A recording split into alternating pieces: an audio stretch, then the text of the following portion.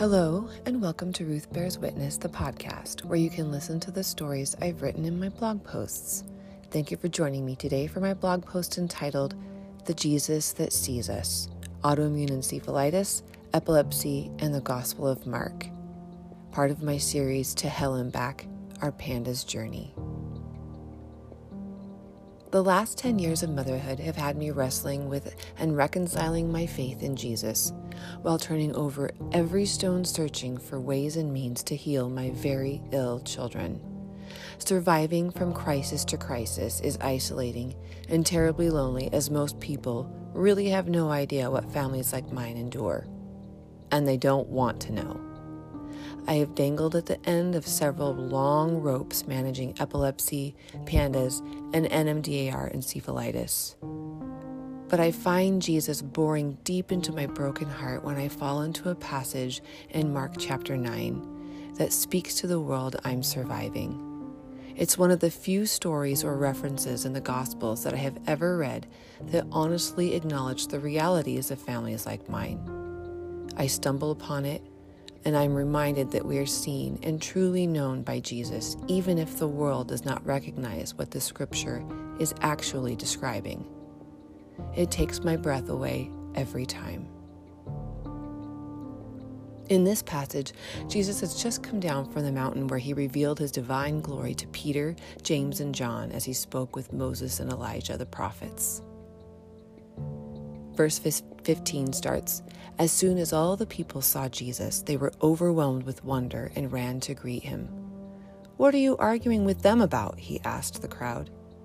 A man in the crowd answered, 'Teacher, I brought you my son who is possessed by a spirit that has robbed him of speech. Whenever it seizes him, it throws him to the ground.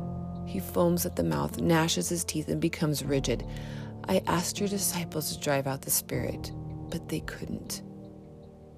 'You unbelieving generation,' Jesus replied, 'how long shall I stay with you? How long shall I put up with you? Bring the boy to me.' So they brought him. When the spirit saw Jesus, it immediately threw the boy into a convulsion. He fell to the ground and rolled around, foaming at the mouth. Jesus asked the boy's father, 'How long has he been like this?'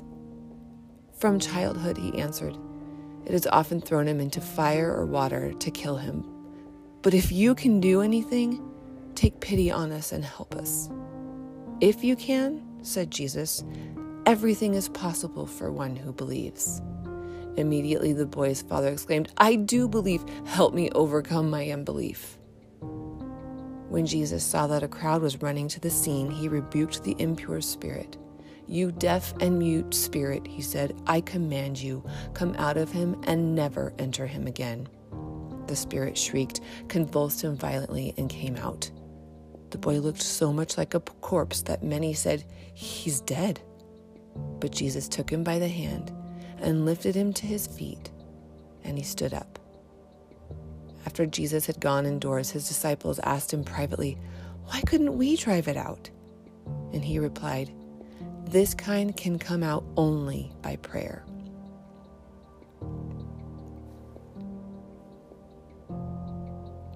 So many pastors and Christians look at this passage and think, "Oh, the man just didn't have enough faith, so his son could not be healed." I know that is nonsense because I have lived out this father and son backstory. At this time in history, people had no other way to explain this son's ailment other than demon possession. But having lived under the same roof as children with epilepsy and encephalitis, it rings awfully familiar to me. Look at this story for a moment from the father's perspective. I can easily fill you in with a composite of my life before my son's epilepsy was miraculously healed and my daughter's still didn't have access to proper medical intervention.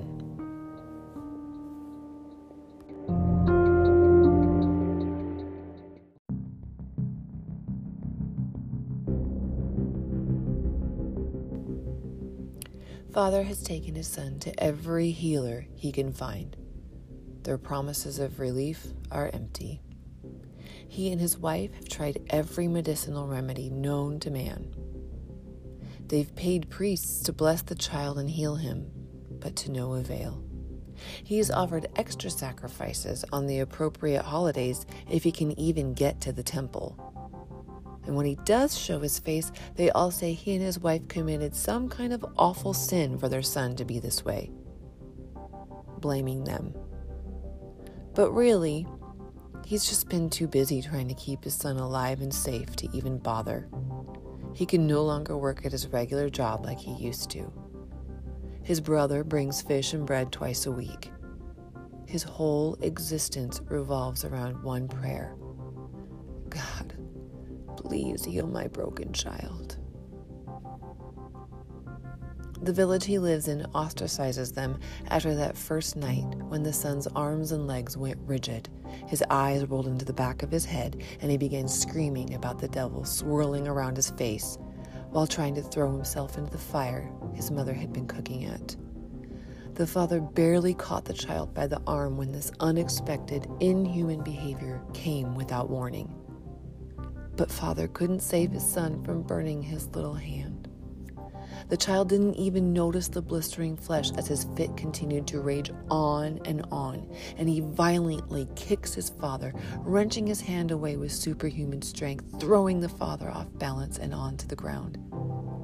Then the boy turns and dashes toward the river. In less than a second, father's world is violently shoved from a typical evening that he has always enjoyed with neighbors into a nightmare as he realizes his son is not right.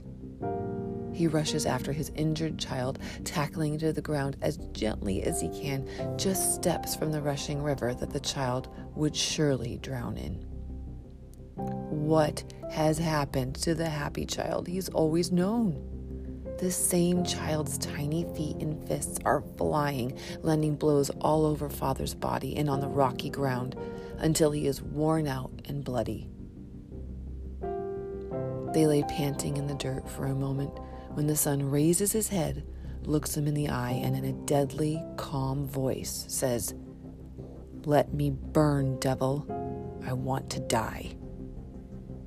And as the hairs raise on the back of the father's neck, the child's calm voice begins screaming in terror as though the father himself is actually a devil. "Let me die! Let me die, you devil! Let me die, die, die!" Eyes open wide with dilated pupils, his little body begins rocking back and forth and doesn't stop till he's hoarse. Father begs. He croons, he soothes and shushes, but to no avail. And then, suddenly, the child pulls handfuls of his own hair right out of his scalp, so father takes his son's hands and bear hugs the child. They rock together as they both collapse into sobs of anguish.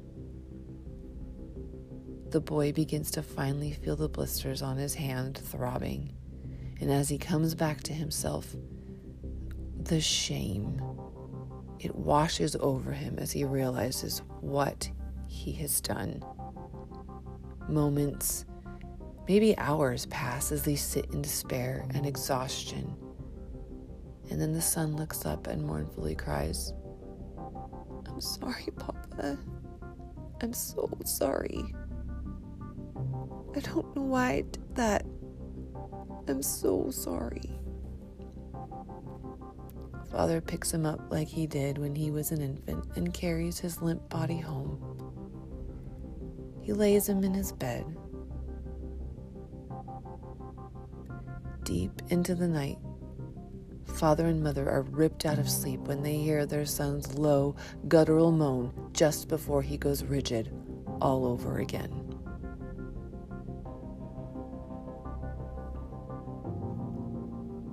The village stays away after that night. No one comes near their house for the screams they hear emanating at all hours of the day and night. After years of suffering, the child has lost his speech and his vision has become very blurry. The scars all over his arms and hands are hard to look at. The scars are reminders of all the times father couldn't keep his son safe. His constant failure in an impossible situation.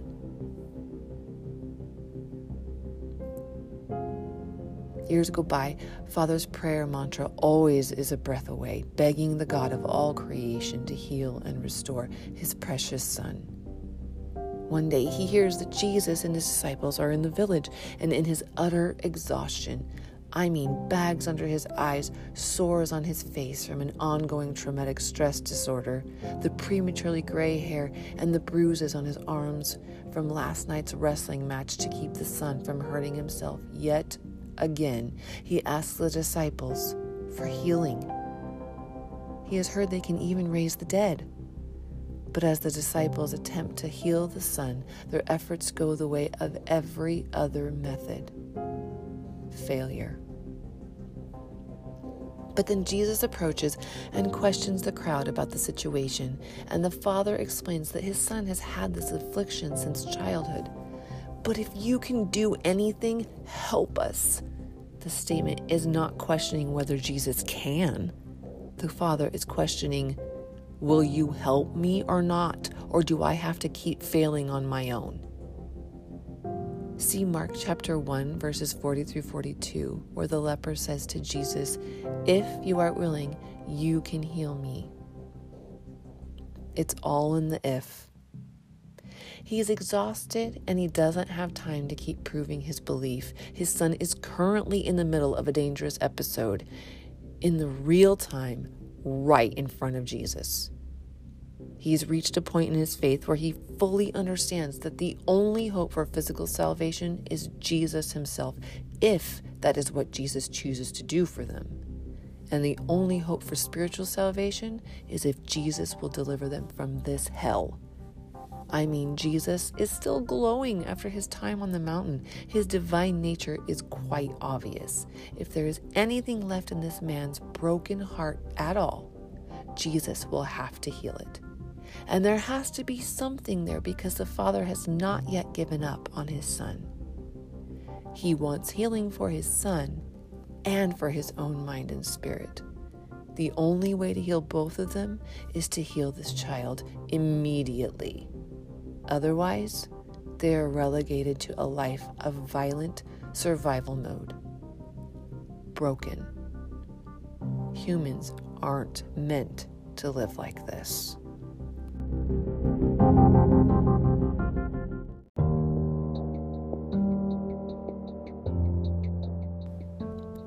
It's the same for families like mine. Jesus has to intervene, providing the ways and means for us to survive, not a stronger faith. In fact, ultimately, Jesus says his disciples couldn't save the boy because that level of illness can only be helped with fasting and praying, not faith or belief alone. We know God can do anything, but will he? We cannot survive without him leading and sustaining us every step of the way. And the only way we have been able to re-enter social life in public or in ministry is because of the healing that God has provided through medical intervention for all three of my children. Otherwise, my life would look very much like the man's did up until his encounter with Jesus. Pandas, PANS, autoimmune encephalitis families desperately need healing to live out a life of faith, to have a life at all. And since I now have teams of doctors helping us manage the impossible, I can fight for families like ours. I won't stop until everyone who suffers this way has access to the care they need. If I am the hands and feet of Jesus, ushering in God's kingdom here on earth, then I must advocate for those who still suffer the oppression that comes with medical discrimination, isolation from community, and ongoing and unaddressed trauma from unceasing suffering and crisis, without access to life-saving treatments. Jesus does see you, pandas, PANS, autoimmune encephalitis, and uncontrolled epilepsy families. I know because he saw this father and his son. He saw the leper asking for healing in Mark chapter 1, verses 40 through 42. He saw and healed Mary Magdalene in Luke chapter 8, verses 1 through 3. You can also watch episode 1 of season 1 of the Chosen TV series for a reimagining of her healing encounter with Jesus. He sees my children, and he sees me too. Thank you for joining me today. Take care and God bless. You can visit my website at ruthbearswitness.wordpress.com for more of my stories.